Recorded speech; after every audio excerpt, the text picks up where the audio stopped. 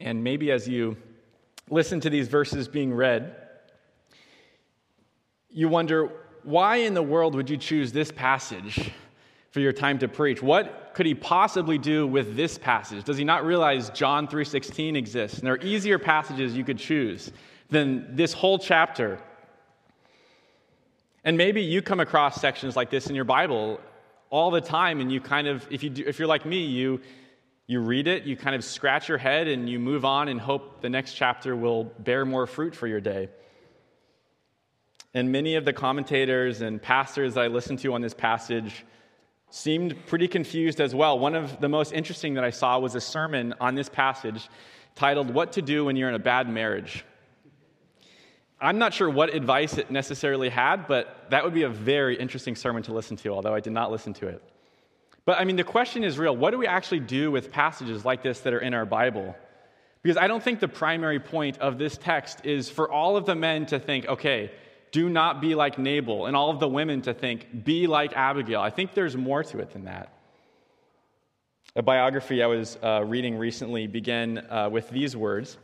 It said, "In reality, it's impossible to write a person's biography, for what we call a person's life constitutes only half of that person's existence.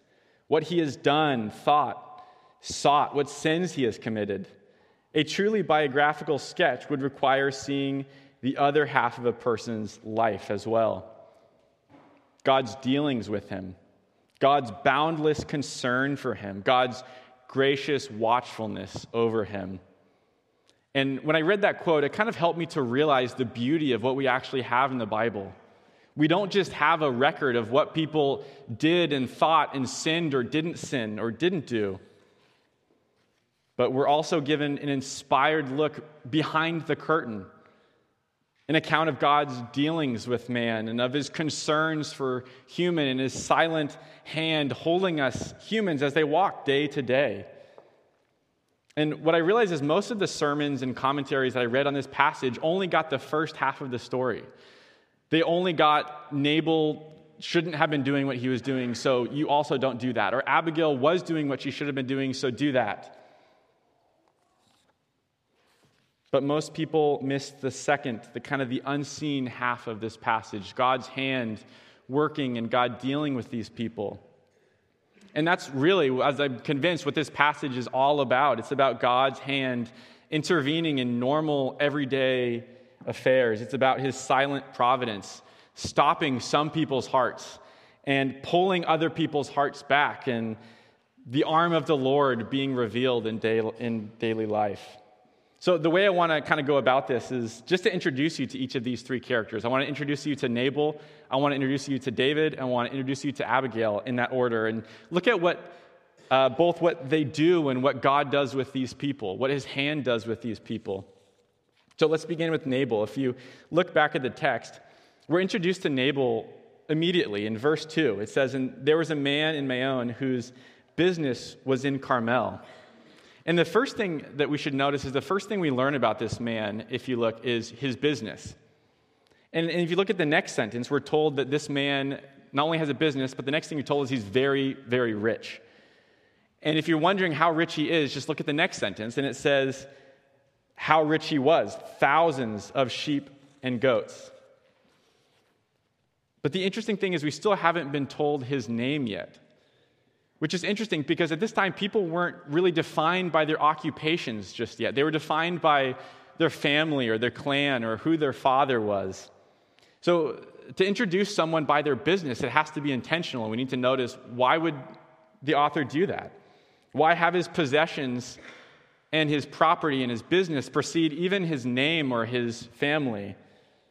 And the reason is I think the narrator wants us to see in the black and white words of the story that this man's possessions are much more important to him than even his name or his family, whatever that is. This man's life revolves around his property, around his wealth. That is what we should know about Nabal. And only after being told about all of his sheep and all of his property and his business are we finally told his name in verse 3. And it says, "Now," almost as if the narrator realizes that he hasn't told you his name yet. He says, "Now, the name of the man was Nabal." And in Hebrew, this is not the name you'd want to name your son. This literally means fool. And this doesn't mean fool as in he's just a little bit slow. He wasn't the top of his class. One commentator put it as the word Nabal describes a vicious, materialistic, and egocentric misfit. It describes someone who has a sphere of influence and squanders that sphere of influence. It describes someone who uses his influence for nothing and is really nothing himself.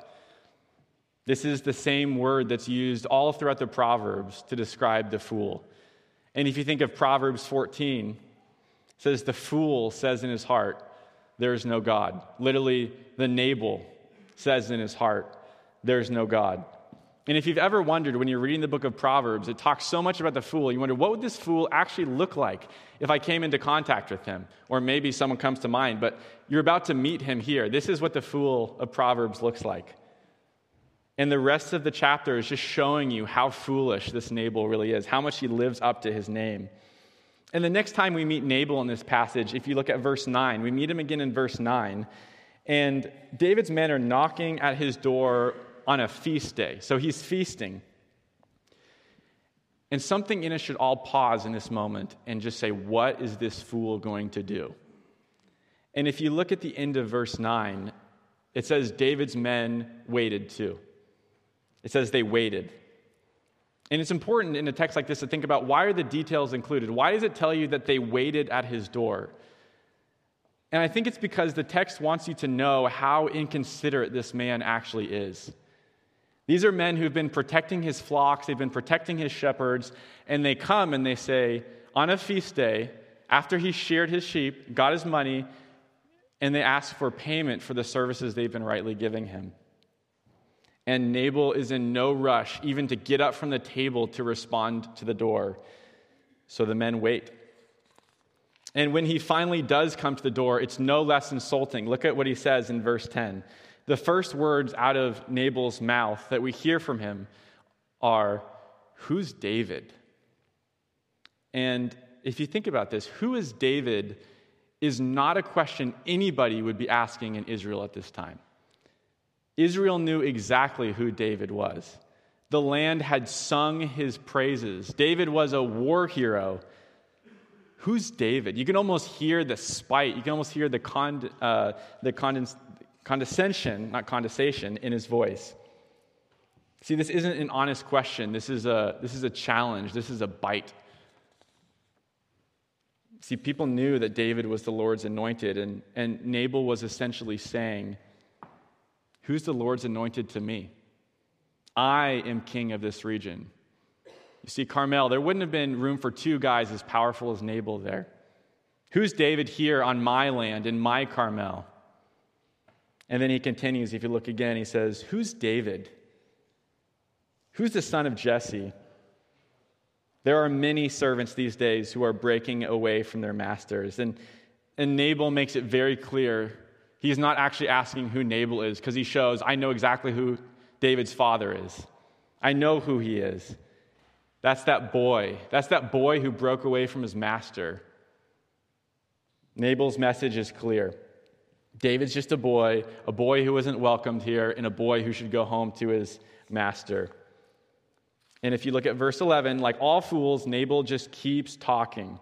If you read verse 11, it says, shall I take my bread and my water and my meat that I have killed for my shearers and give it to men who come from I do not know where? What do you notice about that? It's filled with first-person pronouns. My, I. His sentences are packed with himself. In Hebrew, there are 8 uses of the first-person pronoun here. And now we can see that the way the narrator introduced us to Nabal, how fitting that is, even if just listening to him for like 2 sentences. His possessions are even more a part of who he is, even than his name, which is saying something. And if we're tracking through this story and watching Nabal, we meet him just one more time. If you look at verse 36, Abigail, returning from her meeting with David, comes back and Nabal is again feasting. He's gorging himself. If you look at verses 36 and 37, it says, and Abigail came to Nabal, and behold, he was holding a feast in his house, like the feast of a king. And Nabal's heart was merry within him, for he was very drunk. So she told him nothing at all until the morning light.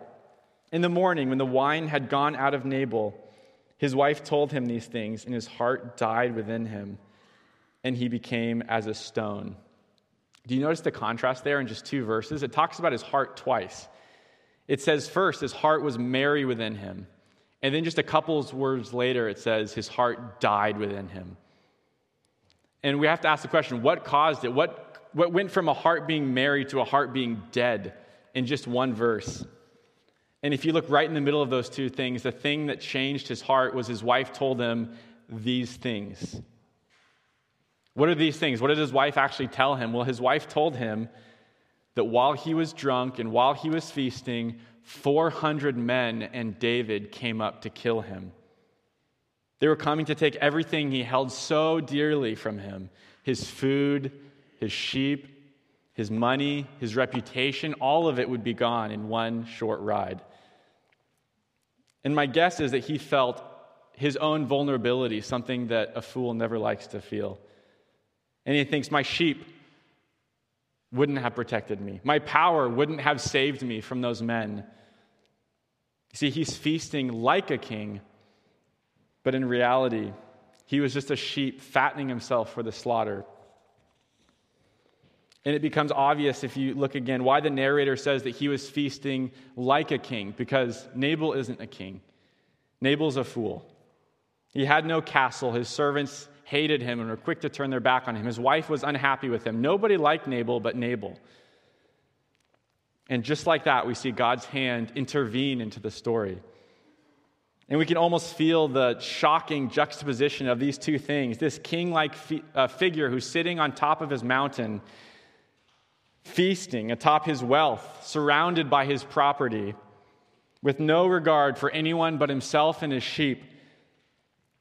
And the Lord just reaches out and says, that's enough. And in a moment, Nabal and we are reminded who's really on the throne here, who's the true king, not like a king. In a moment, the true reality of Nabal's heart, the mask is just ripped away in a second. And it literally says, if you look at the text, it says the wine ran out of Nabal. And when it ran out of him, nothing was left but a heart of stone. You see, my guess is he filled his days with wine and food and his property because he wanted to silence that gnawing reality that his heart was stone. And then you have verse 38, and it says, and about 10 days later, 10 days after his heart became stone, the Lord struck Nabal, and he died. And you have this strange 10-day period here where Nabal, we can picture him just lying there like a stone. And I think this 10-day period was a kindness of God to give him 10 days to think about his own nakedness, his own vulnerability. Almost as if God were whispering to him for 10 days straight, do you see me now? You are not the king. You are not God. But even in his shame, even in his own paralysis, Nabal's fists tighten and his heart refuses to bow still to anyone but himself. He would rather die than bow to God. He still insists, there is no God except myself, even after being struck by him. And then the Lord says, that's enough. And he strikes him dead.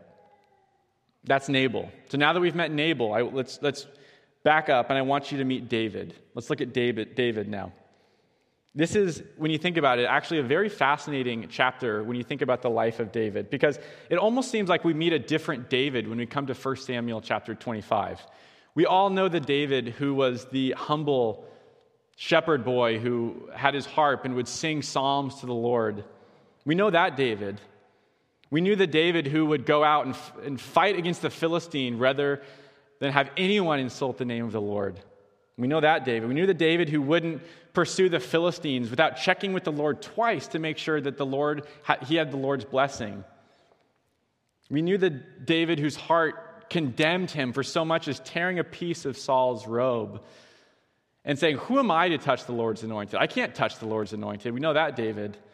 But now, as we just turn the page of our Bible, we meet what seems like a different David, a David who snaps in a second at an insult from some random person, a David who is willing to kill over his own honor, for his own sake, for his own benefit.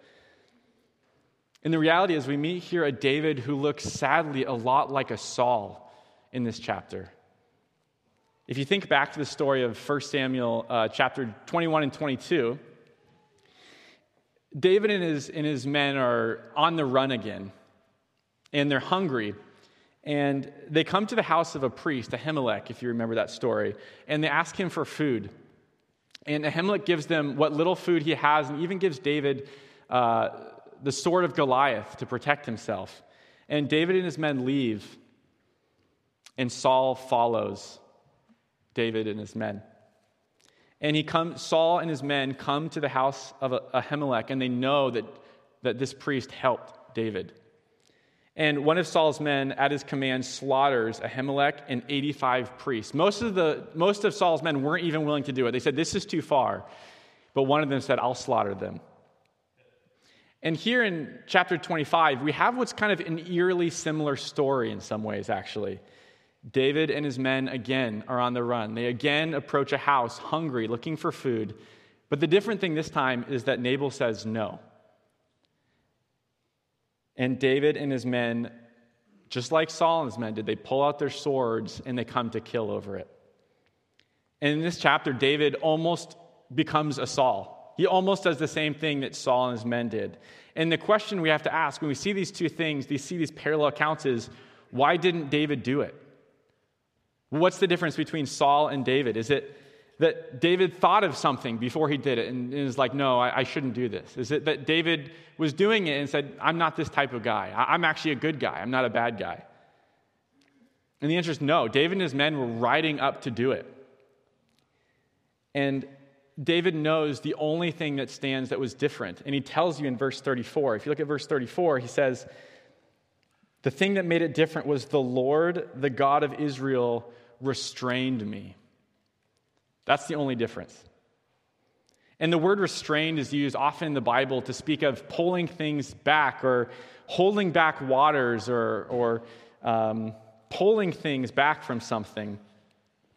And in verse 33, David says, he uses that word and he says he was kept back. God pulled him back from doing what he was about to do.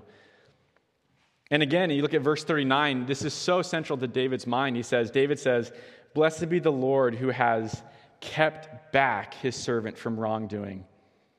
So what was the difference between Saul and David? It was that the Lord's hand pulled David back from his own sinfulness.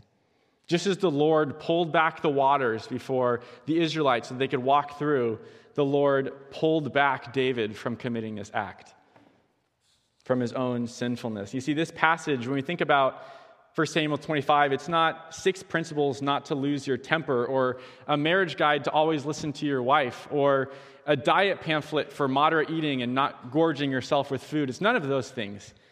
It's a picture of contrasts, of what happens to Saul when God pulls back his hand from him, and what happens to David when God doesn't and he restrains him. Do you see, David wasn't just a better guy than Saul. God decided, even covenanted, to have his hand actively involved in the life of David. Look what Abigail even says. If you look at verse 29, about how the Lord cares for David so intimately. He says, the life of my Lord shall be bound in the bundle of the living care of the Lord your God. How intimate of an expression is that? Bound up in the bundle of the living care of the Lord. In other words, God has wrapped his arms around David and covenanted not to ever let him go. God said, I'm not pulling my arm back. I am your God and you are mine. And I wonder if we think about grace like that. Do we think about grace as just the forgiveness of our past sins?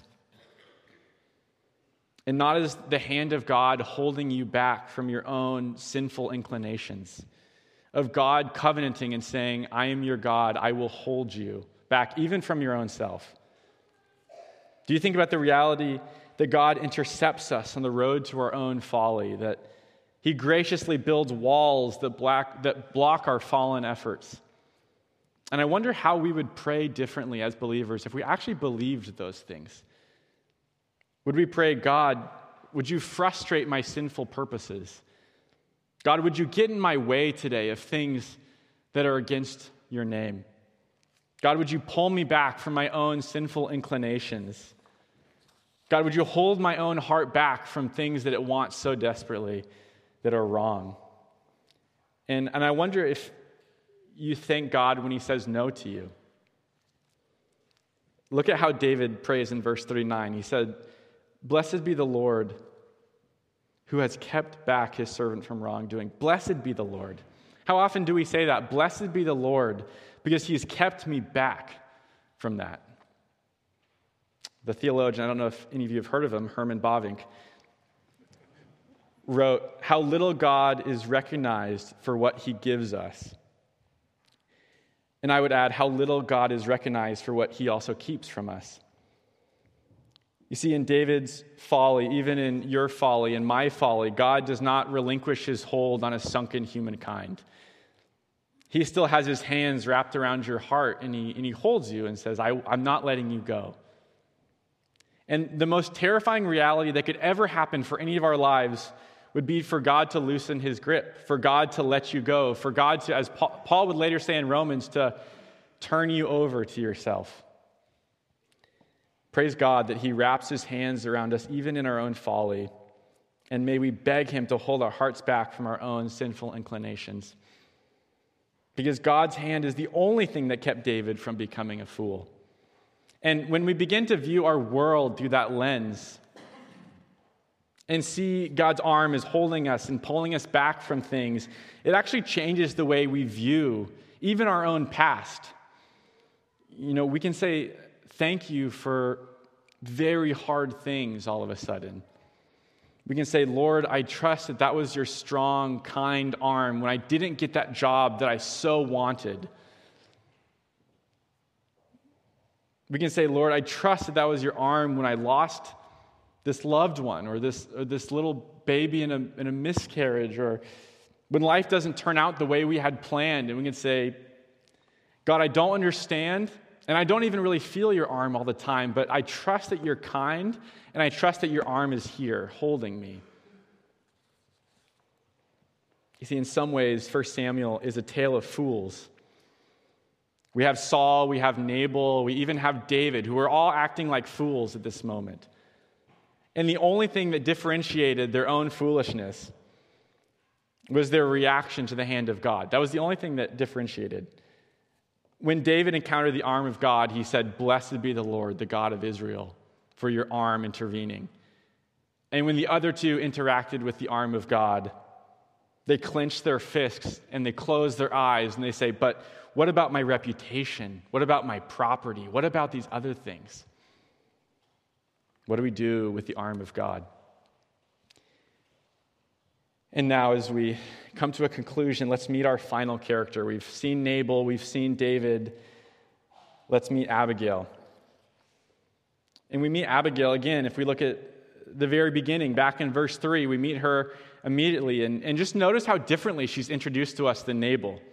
We're told her name immediately in the text. The name of his wife was Abigail. And if you look at verse 3, it actually forms a chiasm. If you look at verse 3, it says, now the name of the man was Nabal, and the name of his wife Abigail. The woman was discerning and beautiful, but the man was harsh and badly behaved. He was a Calebite. See, the descriptions of Abigail and Nabal are wrapped around each other, and you can feel how different these, polar opposite these two descriptions are of each other. These two don't even belong in the same sentence with each other, let alone the same marriage with each other. Nabal is a gorging fool, and Abigail is beautiful and wise and discerning. Nabal was introduced by his sheep. Abigail is introduced by her name and her wisdom and her character. And the word used to describe Abigail might be discerning in your Bible. That might be the word that it says there. But it's the word used all throughout the Proverbs for wisdom. Here are just a few examples. These are from Proverbs. The first one's from Proverbs chapter 12. A man shall be commended according to his wisdom. That's the word for discerning that's used here. But he that is perverse of heart shall be despised. Another one, Proverbs 16. Understanding, that's the same word used to describe Abigail, is a wellspring of life unto him that hath it. But the correction of fools is their folly. And do you see how this word is always contrasted with foolishness, with folly? It's the exact opposite of it. And that's exactly what's true of Abigail. She is the exact opposite of her husband in every way. She is wisdom embodied. And notice how Abigail is put forward in this narrative. She's given in verses 24 through 31, she's given the longest speech of any woman in the Old Testament. Look what she says to David. She says in verse 28, she says, "For the Lord will certainly make my Lord a sure house." Notice what else she says. She says, "The lives of your enemy he shall sling out as from the hollow of a sling." You can hear the imagery of David with his sling. It's a good metaphor. "He will appoint you prince over Israel," is what Abigail tells David. And if you think about what she's actually telling him there, it's actually pretty astonishing because those are the first traces of the Davidic covenant that she's speaking to him. 12 chapters before God ever makes the Davidic covenant with David. In her wisdom, Abigail is functioning prophetically. You see, our chapter started with Samuel dying, and then we have Abigail rise up, and she speaks prophecy over David. And the next way we see her functioning in this is we see her standing in between David and Nabal. And she, interestingly, bears the guilt for her husband. Notice the first words out of her mouth when she meets David. She falls to the ground and she says, on me alone be the guilt of my husband." In other words, I'll bear the sin of that fool. I'll take his place. You punish me for my foolish husband. And she, in essence, says to David and his men, "Please put away your swords." And if you look at verse 26, look what she saved David from. She saved David from blood guilt. And she says in verse 28, she says, "Please forgive the trespass of your servant." And I think most of us, when we read that, we think she's asking for the forgiveness of Nabal. But even though you can't see it in the English, the Hebrew word for servant should be something like maidservant. It's a feminine word. In other words, I've absorbed the sin of my own husband. Forgive me, because I'll take his sin for him. In other words, how is Abigail functioning? She's acting as both a priest and she's acting as a sacrifice. And the third way Abigail's functioning is she takes the action. Do you notice how much initiative she takes in this story?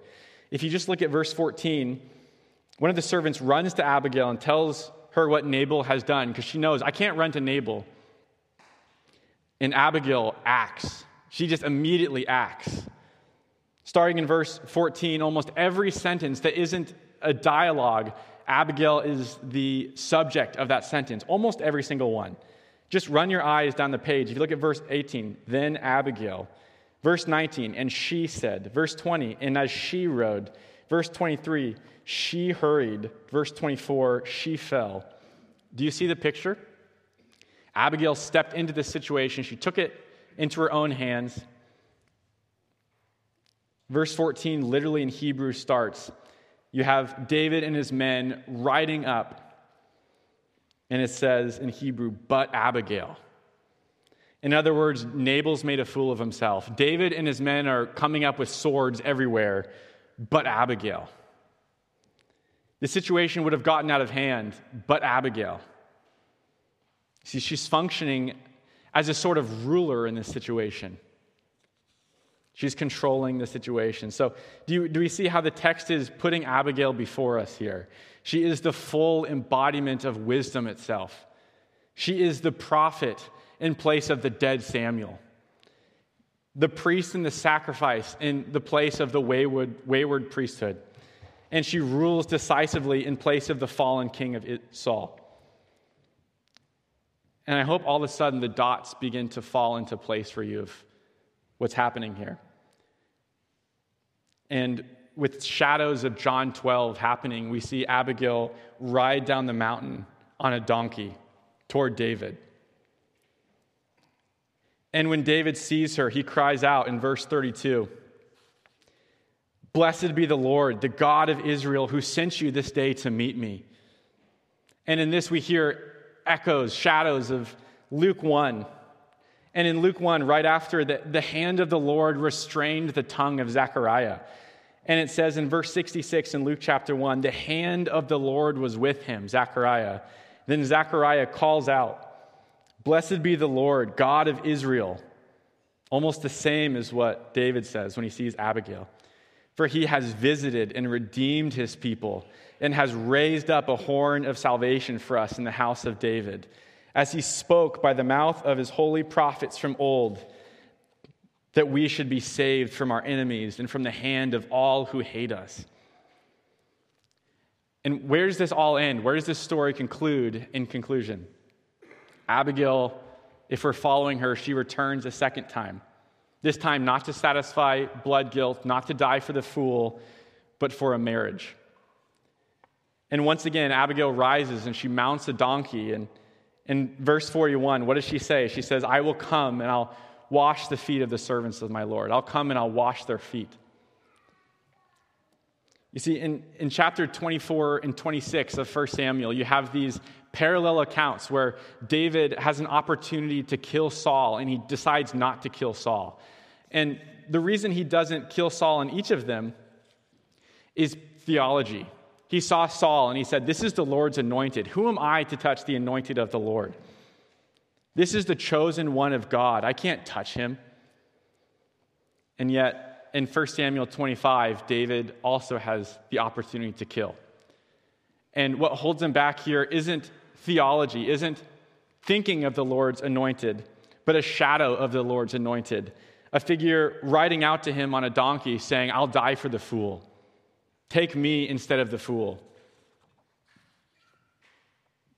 In Zephaniah chapter 3, there's a beautiful section about the day when the Lord will be in the midst of his people. And it talks about how he's going to deal with all of their enemies and all of their oppressors. And there's this beautiful little verse that says, "In that day he will quiet you by his love." And isn't that the picture of what we're given in 1 Samuel 25 through Abigail? Abigail, whose name in Hebrew literally means the delight of the Father. Words which were spoken of Jesus in his baptism. She is a shadow of Christ who quiets David with love. And just ending, this is what the arm of the Lord should do for you. It should quiet your heart in love. The strong, silent providence of God should comfort your troubled heart that you bring here. It should enable you to look at your past and say, "Blessed be the God of Israel," even when you said no in really hard ways. And it's here in a passage that at first seems so strange and obscure that we see the hand of the Lord really revealed. We see it revealed in the silencing of the fool who refused to acknowledge God. We see it, the arm of the Lord, revealed in the restraining of David. And we see the arm of the Lord revealed in the shadowy figure who rides down and quiets David in love, who bears the guilt of the fool, who speaks prophetically to David when the prophet is dead, who washes the feet of the servants. And it all ends in a great marriage celebration, and then she essentially disappears out of our Bibles. This is redemption and restraint in the wilderness. And in verse 34, David realizes how lost he would have been, quote, "unless you had hurried out to meet me." Unless Abigail had hurried out to meet him and quieted him in love. And just in closing, is that the cry of your heart tonight? Is that the cry of my heart that, Jesus, unless you had come and hurried out to meet me, oh, what would become of me? Oh, how lost I would have been without that. Let me close this in prayer.